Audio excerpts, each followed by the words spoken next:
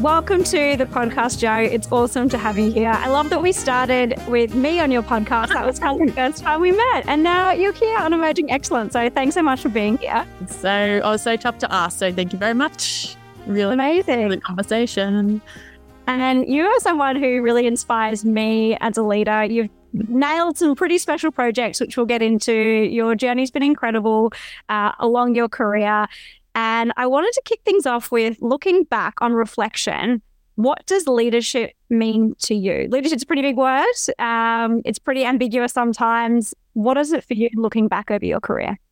I would say that definition has definitely changed for me over the years, like what I thought a leader was and what I would say it is today, and particularly in terms of how my leadership has shown up. And I was talking to a friend the other day who said to me, leadership is about finding opportunities for others to be leaders. And that really struck me for me. And I realized how often I've done that in my career. And even as a teenager and someone in my early 20s would often provide opportunities for others to be leaders. And I wouldn't have labeled it like that at the time, but like looking back, I was like, oh, that's a common thread for me. And so that's what I would say now. And certainly the leaders in my life that I admire most do that, really prop up others to be leaders. And that's how they show their leadership, and that's how they, create the change that they want to do. So certainly that's what I would say now is what I continue to aspire to be able to do that in my own leadership. Such a great reframe. And I think leadership's an interesting one is when you haven't been a leader or you're kind of like looking up or aspiring to it, it can come across as one way. But then when this has been my experience, once I found I've been in leadership roles, it's been much more challenging and a lot different to what I expected. Did you have any expectations before you took on some leadership opportunities that you thought it might be? Yeah, I think because leadership and being in leadership roles, particularly in the university context, has always had that aspiration to be a leader. And I think that, and I think I heard you talk about this in one of your podcasts, it was about leadership's more than a title. So I think I was very, as a younger, academic, focused on the title. I want that title, and that would mean that I was a leader.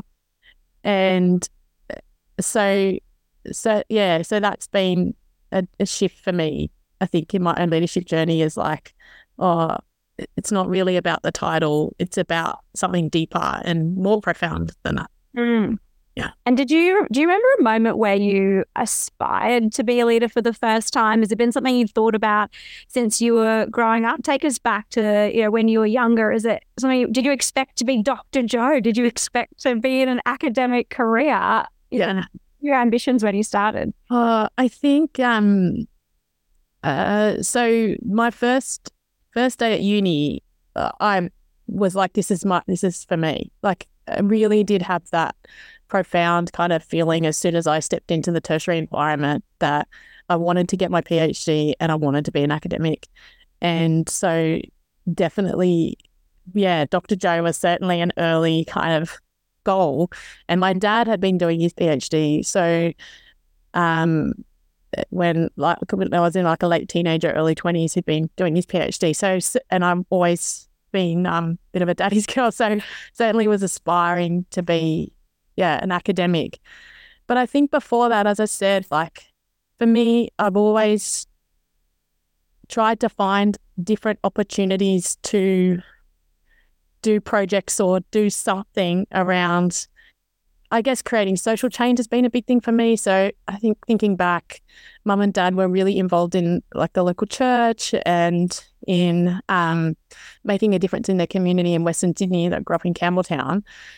And that was really kind of ingrained in me from the beginning. So everything I wanted to do was always around how can I make this world a better place? How can I create change? So that, in terms of me as a leader, was certainly that kind of burning desire was to do something good. But I also always had this performance part of me. I loved being on stage, constantly as a child, making up plays and dances with my cousins and my sisters, anyone who I could rope in to perform with me. And so when I went to university and kind of discovered this drama form called community arts, I was like hooked, because it was like I could be a performer, I could create performance, I could direct and write, and also create, kind of be voice, have this art form be a voice for others. So and I guess that was always my drive within the university context too, was how can we collaborate with community to create change? And that was originally through performance, but that's definitely developed as I've gone on through my career to kind of community work more broadly. That's amazing. I love how you've been able to combine something that you're passionate about, which is the performance and the arts, with the academic side of things. I wouldn't normally pick those two things together. So it's great you've been able to weave those passions in. And in just your sharing, you just reminded me, which I've never thought about before. Yep. When I was growing up, my parents were really involved with fundraising for our primary school. They put on this big wine tasting every year, and we'd have the wine delivered to our house, and people would come up and collect it. And the wine was named after St. Ignatius, and I'm a private school, St. Ignatius, and there's this, vineyard in the Clare Valley in South Australia that makes St. Ignatius wine, and that's kind of how it all started. But I never really thought about they were building community, and they were actually setting it up, and I was in that environment for a young age. So yeah, it's funny, those stories as a kid, how they actually influence your future, and yeah, just never thought about that. So thank you. There you go. So moving now to some of the work you've done most recently, and I feel like you've got this, I don't know if I call it a secret weapon, and you've got this like secret power. Maybe it's a superhero power. That's probably a good word for it. Like this knack for being able to create projects, have an idea happen, and then even get the funding and backing from the university. So most recently, you've created the Agile program. Tell us a bit about that. How did that come about? What was your thinking? What is the Agile program at ACU?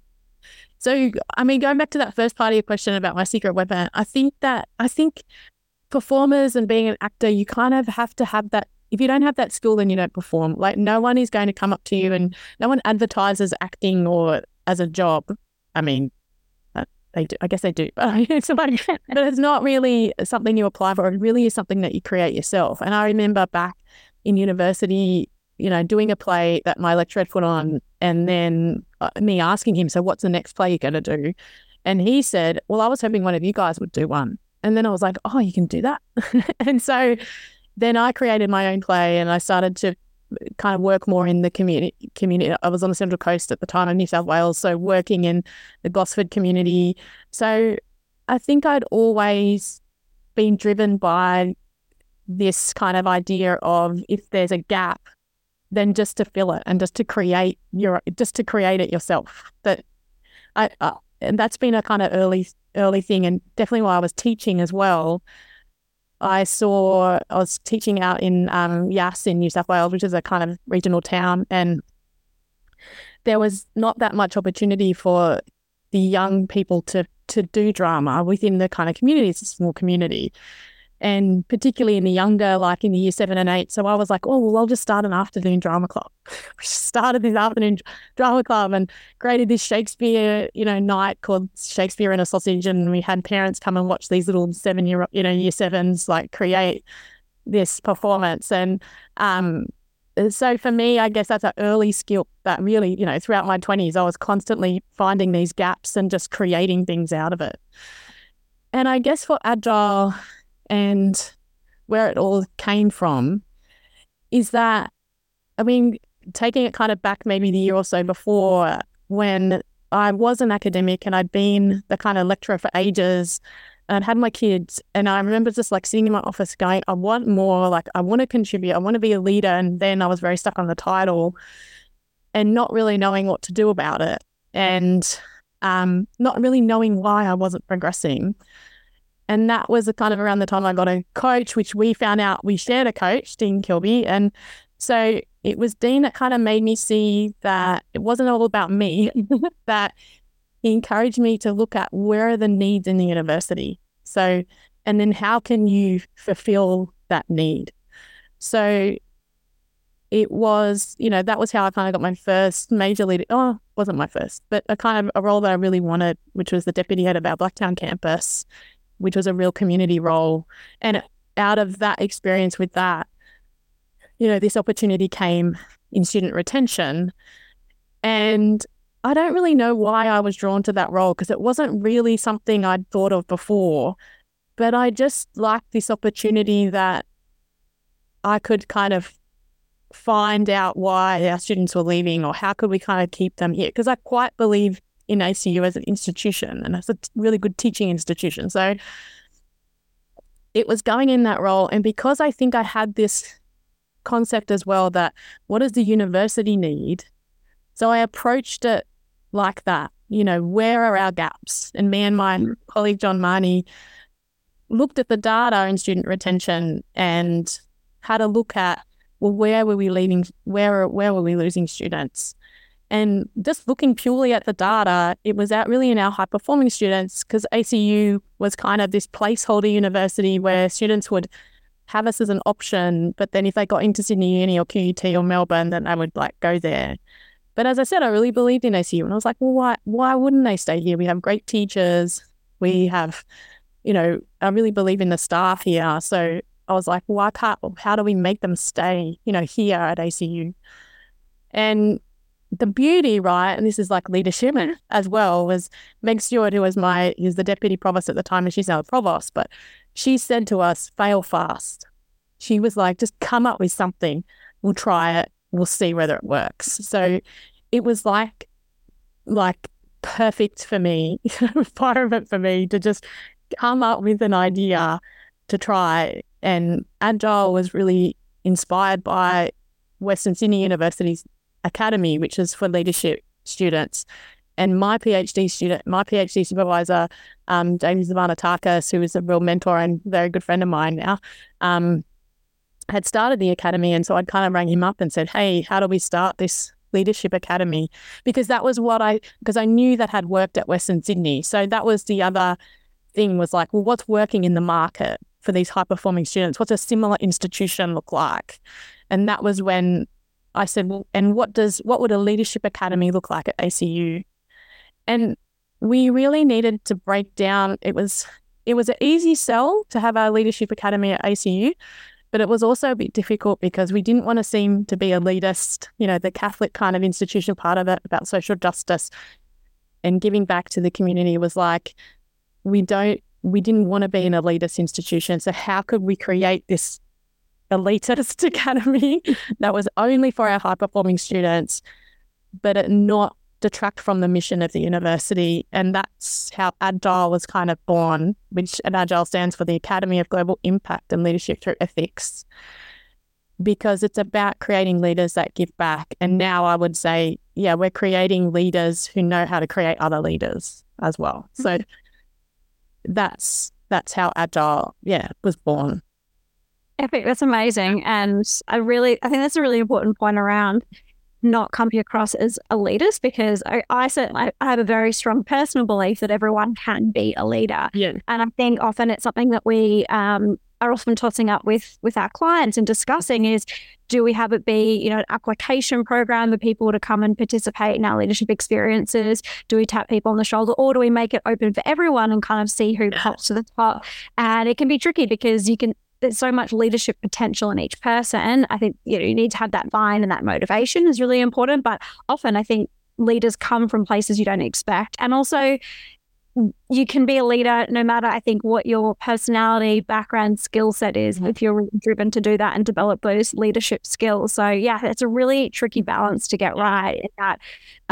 Like exactly like you said, make it elitist, but also make it open for people. Yeah. And I think we also come up against in Australia the tall poppy syndrome, which is and this desire to kind of make sure people aren't too up themselves or something. And I think what I eventually was saying to the university was like, we already have at the university all these amazing programs for students who from low SES backgrounds who might be showing their leadership in different ways. We have different pathways into the university. We have all these great programs to enhance the learning and the well-being of these students, but we have a gap in our high-performing students. We didn't have much that acknowledged their academic prowess. And of course, academics isn't everything, but it is worth being, they're worth being acknowledged for. So and we wanted to kind of say to those students, we acknowledge you, we see you, and we want to provide something for you. Mm. And to kind of say, this is what you would get that is unique at ACU that you wouldn't get at another institution. So I think sometimes we have to be okay with, like, if we're okay with providing specialized programs for, lower CS or students who are struggling, if we're okay to do that, and we've got to be okay to like acknowledge like what's missing for these students that could, extend and excel their leadership. Absolutely. Yeah. So you've got the data, you've gone, here's a gap, let's design a program. You've got permission, I think, in a sense, from leadership to say, go for it, try things. It's okay if we make mistakes, which is, I think, a really important foundation. Like gives you that, oh, you trust me, it gives you that confidence. Yeah. How do you think about the program design going into it in that first year? I think, it was like massive in the first iteration. Like I was like, I did conferences. And I think that when I really looked down at, okay, what do we have? What I have time for, and what can be achieved, and in a reasonable budget, we designed it so that we would have inspiring speakers come and talk to the students. And this was 2020. Like we were planning it in 2021, so we were still in lockdowns. We weren't really sure how the university, like what on-campus activities would be allowed. So a lot of the first, things that we developed were online, and it was. One of the things that the Academy do is this lunch with the Vice-Chancellor. So we said, okay, we'll do that. So we did that, and we had students attend on each. So ACU has 6 campuses nationally. So we had students attend on campus. And then we had the live streaming of the Vice-Chancellor and him and me talking to each other about leadership and about ACU. And that was really well attended. And then the other kind of part of the program I wanted was kind of TEDx style talks. So we had, which were called Give Talks, so the global impact of value and excellence talks. So leaders who give back in their community. And our first speaker was Dr. Carl Krasinski, and he was amazing. So he was great. Gave out his mobile number to all the students. Talk like that. And it's like, that's just like someone who's committed to his mission. Like he just wants to make a difference. So and uses his profile to do that. So he's a great guy. And we had great alumni like Molly Clegg and her mate, and I'm really sorry I forgot her name, but Jam the Label is their business that they created while they were at uni, which is a inclusive design, inclusive fashion label, and they they make clothing for people with disabilities that are fashionable, and it's amazing. So we had speakers like that speak to our students, and then we approached ourselves, we Aspire, because I wanted something in the program that put, kind of out, the money where our mouth was, where we're saying, okay, we're going to create leaders. We want to give back to the community. And I knew about your work with organizations in creating kind of community style projects. So, was approached, we Aspire to create this kind of community program in second semester where students would create their own projects. And it's just been such an amazing kind of part of the program. It really filled it out, where we have these amazing leaders kind of speaking about their leadership journey, and then students having this opportunity to do that themselves. So good. And it's really shifted for me, I think, working with you and your students around community. And I think often we go, and I've worked in university partnerships as for nearly 5 years at Swinburne University myself, and I think often we go to, it's got to be like, we need to create this structured thing with the organization, but actually there's so much power in the everyday communities that we have around us. And one of the really great exercises I love to do with your students is actually create a map of all the different communities. And I've personally done that a number of times, because it's when it helped me start Power of Engineering and help think about that. And it's always surprising how many communities where we've been involved in, and how people, just putting their hand up to say, I'm going to lead an initiative in my community. People have rallied behind the students. And I've been absolutely blown away by some of the projects that they come up with. What have been any key projects that come to mind that you really enjoyed seeing the students create? I think that, I guess just to, to give it some context, is that at ACU, all our students have to do a community engagement project So every student at ACU has to do community engagement. And in the past, that's been very placement-based, as you say. So they volunteer at Vinnie's or they do tutoring, which is really amazing, valuable. But there was a move with ACU engagement to shift and to rediscover what community work our students could do, so that it wasn't all placement service, but it might be advocacy service, it might be research, it might be student projects. So it was a really nice little serendipitous kind of thing that ACU engagement were wanting to do student project style things, and me coming along to them and saying, hey, can we aspire an agile part, count as student hours. And so they were really happy to kind of pilot and see how it worked. So, so it was the first time I think, you never know in a big institution, someone else would have done it again, but I think the first time that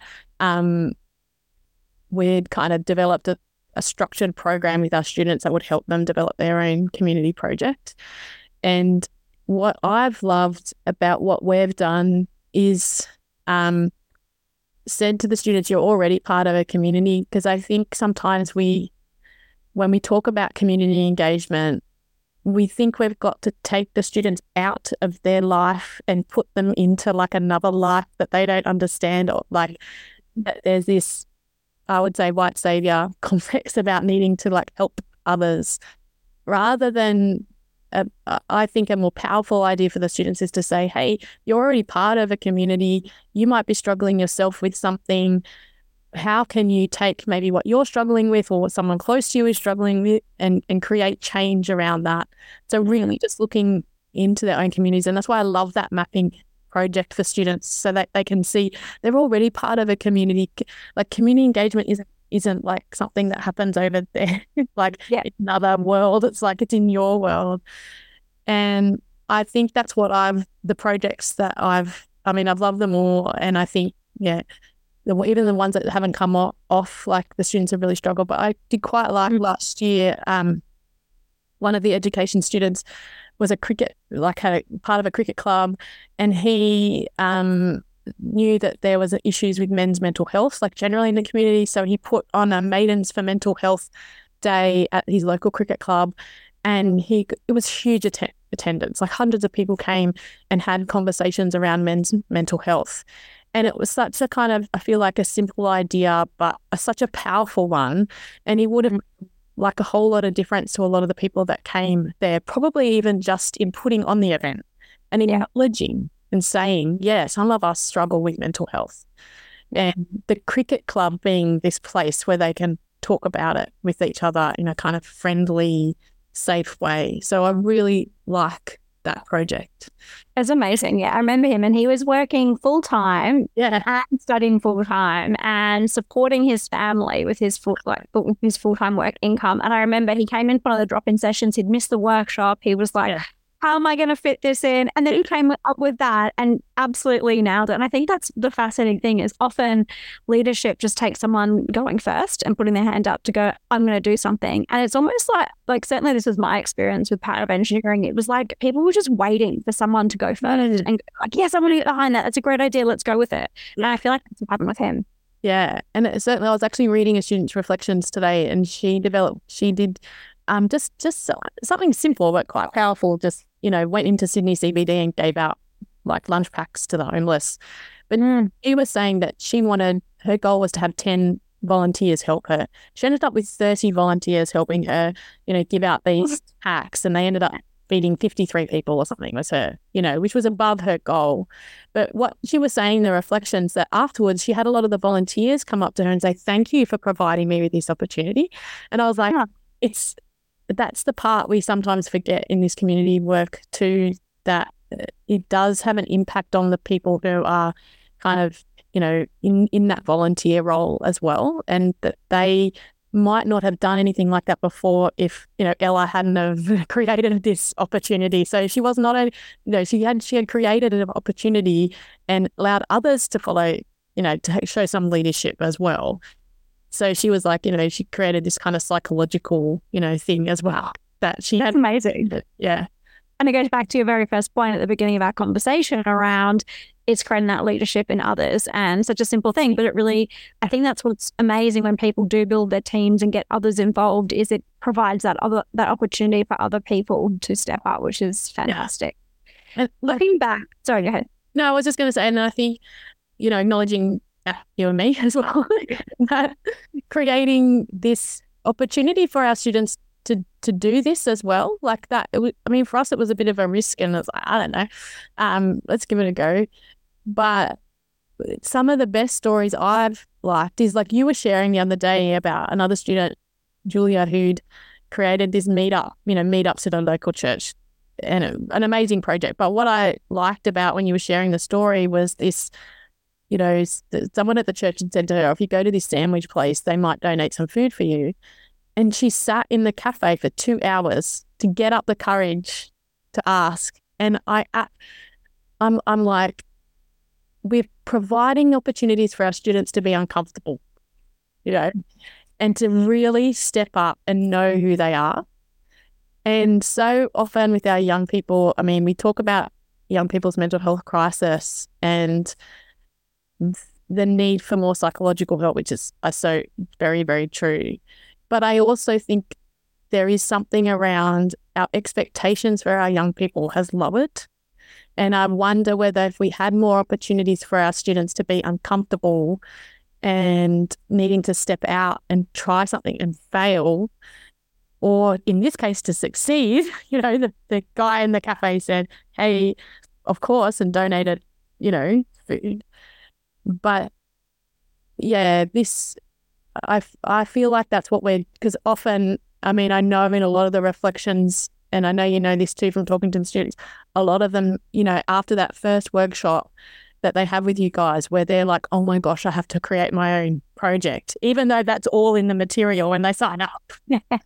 They don't really understand the implication of that until they do that first workshop, and then they're told, oh, you are going to create a project. And we don't care how small it is. We don't even care if you don't complete it. We just want you to give it a go. And we're going to help you. Even that is like, it's just so confronting for them. And it's just amazing that they even start and they try. And yeah, I think we need more opportunities for those for our young people. I think it would make a difference. Completely agree. And it was so incredible talking to Julia, and I didn't expect at all that she would say what she said, and it just makes it all worthwhile, all those hard conversations you have, all those experiments. And I cracked up when I just asked her the question, how has this experience been for you? And she said, it's been so hard. And I thought, oh my gosh, what are you going to say next? She's like, and it's been the best thing I've ever done. And it was so fascinating because she said how she really struggled. She literally said, I've never cried so much in my life before because I was so confronted and I was so out of my comfort zone. And she goes, like, I'm literally a different person and it's completely changed my life. I know myself. She knows herself as a leader. And I think that's a fundamental shift for her in her being. And she also works full time and is a full-time student and did this project. And through just talking to people and sharing, she's volunteered at the Greek festival, and she was saying how that's something she would never do. She was so scared to talk to strangers, and it's just incredible. And it's just one of those. It's such a small aha, but it's a life-changing aha, and it's just incredible that they've really taken it on. So I guess on reflections, there's been 2 years now doing Agile, working with students in this specific way. I guess what have been the standout lessons that have enabled success for you? And then what would you recommend if other people are wanting to start this journey in creating something for high performers in their organization? I think, a key part of it has been recognizing the people around me in my own community as well, actually, that I've drawn on to deliver on Agile. So I was just doing a lot of community work, for 25 years, mainly in Western Sydney, but I'd had a lot of people that I knew who were doing great stuff. So calling on them and saying, hey, or asking for advice. So I definitely think that a key kind of part of the success has been me having no ego about it as well, and being able to ask for help and advice and what do you think of this, and being okay to ask advice from my supervisors as well. And I think I was actually talking about this to a colleague before, because we have a really great supervisor and he's very critical, and it's been awesome for me because, I say to Chris, these are my ideas, and like, wait for it. Like, it's kind of being okay, and also being okay with feedback coming back to going, oh, I don't think that's quite it, like, try this. So I would say a key part of my success is that, like, recognizing who's in my own community and my own networks and drawing on their expertise. So I guess that would be a suggestion for people going forward. What was your question again? What are the key success? It's been, you've had some great success. What are your reflections looking back? What advice would you have around other people? Because, and just to touch on that too, you have 300% return on investment, or 332% if I try to remember the numbers from my head. You've had, it's been amazing to see from an experiment and having that, and I really take that on when we're creating new things, is trying to bring that experiment mindset. So you've had some great results. You've had retention of your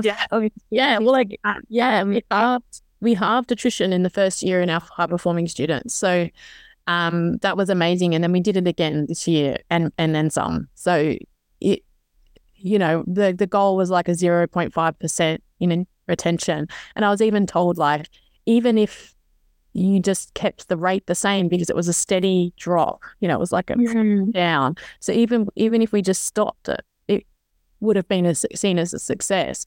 But the fact that we halved attrition, and I think that, I guess so we halved attrition and we did it again. And I think that a huge success, I think one of the things and the reasons why it worked as well is that we challenged the assumptions that we had about ACU students. So that's definitely been a learning that I've tried to encourage in other directorates and the other kind of collaborators I have, is that we have a lot of assumptions about who our students are, and also a lot of assumptions about what works with students. And that sometimes we've got to challenge that bias and step back a bit and say, well, like, what can we do differently that might kind of fill a gap? How can we kind of do things differently? I think as well, in terms of a tertiary institution, those of you working in tertiary know we can be very siloed. So we have very specific faculties, we have directorates, so we have these people deal with orientation, these people deal with student life, these people are facilities or these. And I think definitely the success of Agile was because we collaborated and we drew on all of those people and we said, we want to create this project for everyone. We want this to be a success for everyone. And so we drew on those collaborators to kind of come in, and I'm developing a new project next year for international students. And it is a tricky thing because you don't want to look like you're stepping on other people's toes or criticizing what they're doing. So that would be a learning for me, is had to practice reframing how I talk to other people to say, what you're doing is great, but let me enhance what you do, or see me as someone who can enhance. And I always say, you're the expert, you're the expert that's been working in orientation for years, but how can my program fit into that and enhance it? Or, what's something you've always wanted to do with international students? How about you let me and my, role assist you in that? So, it's been a, interesting way to negotiate and show up with people. So that has been definitely a success. And so challenging assumptions, finding the gaps, and I think as well acknowledging that students come with what we would call intersectionality, or we all have different needs. So those two students that we talked about, they work full-time and they studied full-time and they're a carer. Now that doesn't come up in our statistics, right? So maybe the full-time, whether students do work would come up in our statistics, but how much work they do and what their job is and why they have to work full-time doesn't come up in our statistics. So we have to acknowledge that our students might be carers, or they might have a disability that they might not want to disclose, or they have to be home at 3:30 every day to pick up their kids, their brothers and sisters from school because their parents can't. Those kind of things don't come up in statistics. So it's always providing, making sure we don't have assumptions about who our students are. So powerful. I think, yeah, that's amazing. Because, yeah, you're right. Like this, and even one of the students that we were talking about, they were doing night shift as well. That's not going to come up. They're doing night shift and they're probably like squeezing in uni on the edges and sleeping during the day. And they're sleeping during the day because they're doing night shift, not because they're, they're lazy. Right. It's like reading between those lines. Oh, so powerful. There's so much. I feel like there's so much more that we could dive in and chat about. Gosh, just to wrap things up, any other, we talked a bit about advice for other people wanting to start these programs, getting key stakeholders on board. Any final thoughts on Agile, your leadership journey so far? I feel like so far, because there's so much more to come. Yeah. I think in terms of my own leadership journey, I mean, I have said it before, but definitely moving away from wanting a title and changing it to how can I contribute. And I have felt like in this role in particular, which is, my role is the academic leader, student success is the title, but I've had the opportunity to draw on my research. My PhD research which is in community cultural development. My experience as a lecturer here at the university, 14 years of tertiary education and lecturing students, so I understand that context. And I've also, I think I have this innate ability as well to kind of like sit back and see patterns and see connections between different things. And I feel like in this role, I can do that. And the other thing so I would kind of, so it was another leader at ACU that said to me, you're a connector. And I was like, oh yeah, I quite like that idea, like being able to find connections between people that wouldn't ordinarily have met together. And the other term someone talked to me about was, I had this crazy idea about doing another PhD, but they talked about this concept in health in particular, in public health in particular, called boundary spanners. So boundary spanners are the people that kind of sit between maybe two institutions or two silos, and they kind of find the way for those to connect. So I think that's how I've kind of begun to frame myself for my own leadership as someone who connects others, someone who's a boundary spanner and finds new ways of creating solutions to problems. And I'm just very grateful that I've had the opportunity to, and sometimes I forget what a unique opportunity I have to make a difference. And so, yeah, I think all of us as leaders have to sometimes, just sit back and really acknowledge yourself for what you managed to create and the differences that you make that you might not even know about. So something like a policy or, it can really make a difference to students or whatever context you're in without you really realizing it. And that's a perfect note to end this podcast on. If you're a leader out there listening, big thank you. I feel like leaders don't get thanked enough, and there's so much unseen work that happens, and it's been such a privilege to partner with you. Thank you for trusting us, and such a delight to see the impact that you're having with students and the success stories as well. So thank you, Jo, for your leadership and creating this and being so open to discover your own leadership, unique abilities, your own superpowers, and also invite that challenge of others and really reframe those assumptions for students. So you're amazing. Thank you. And thank your leaders who are out there listening to this podcast. You're awesome. It's been fantastic to chat with you, Jo. We really appreciate you taking the time to come and say hi. No worries. Thanks, Felicity, and all the We Aspire team. You're amazing. Love you. Thanks, Jo. Bye.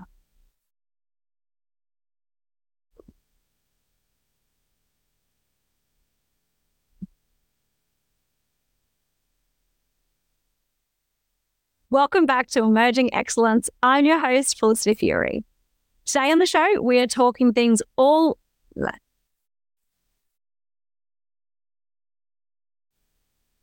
Welcome back to Emerging Excellence. I'm your host, Felicity Fury. Today on the show, we're talking retention of top talent, developing leaders even if they don't have the time, and how to create change in large organizations. And it's not what you might think. Our guest today has been successful in halving attrition for top talent students at ACU and has been discovering her own leadership along the way. Keep listening along for these nuggets. How to develop a leadership program for top talent that's inclusive and not elitist. Negotiating and getting a yes from lots of key stakeholders in a large organization to create change. And we ask the big questions like, have we lowered our expectations of students and their resilience? Today, we are speaking with the incredible Dr. Joanna Winchester, who is a leader in tertiary education. She's a trained teacher and advocate for leadership that creates social change. Jo is currently the academic lead for student success at Australian Catholic University and works alongside community organisations, schools, businesses and entrepreneurs to rediscover the role of universities and of education in the world today. Super excited to have this conversation. Welcome, Jo.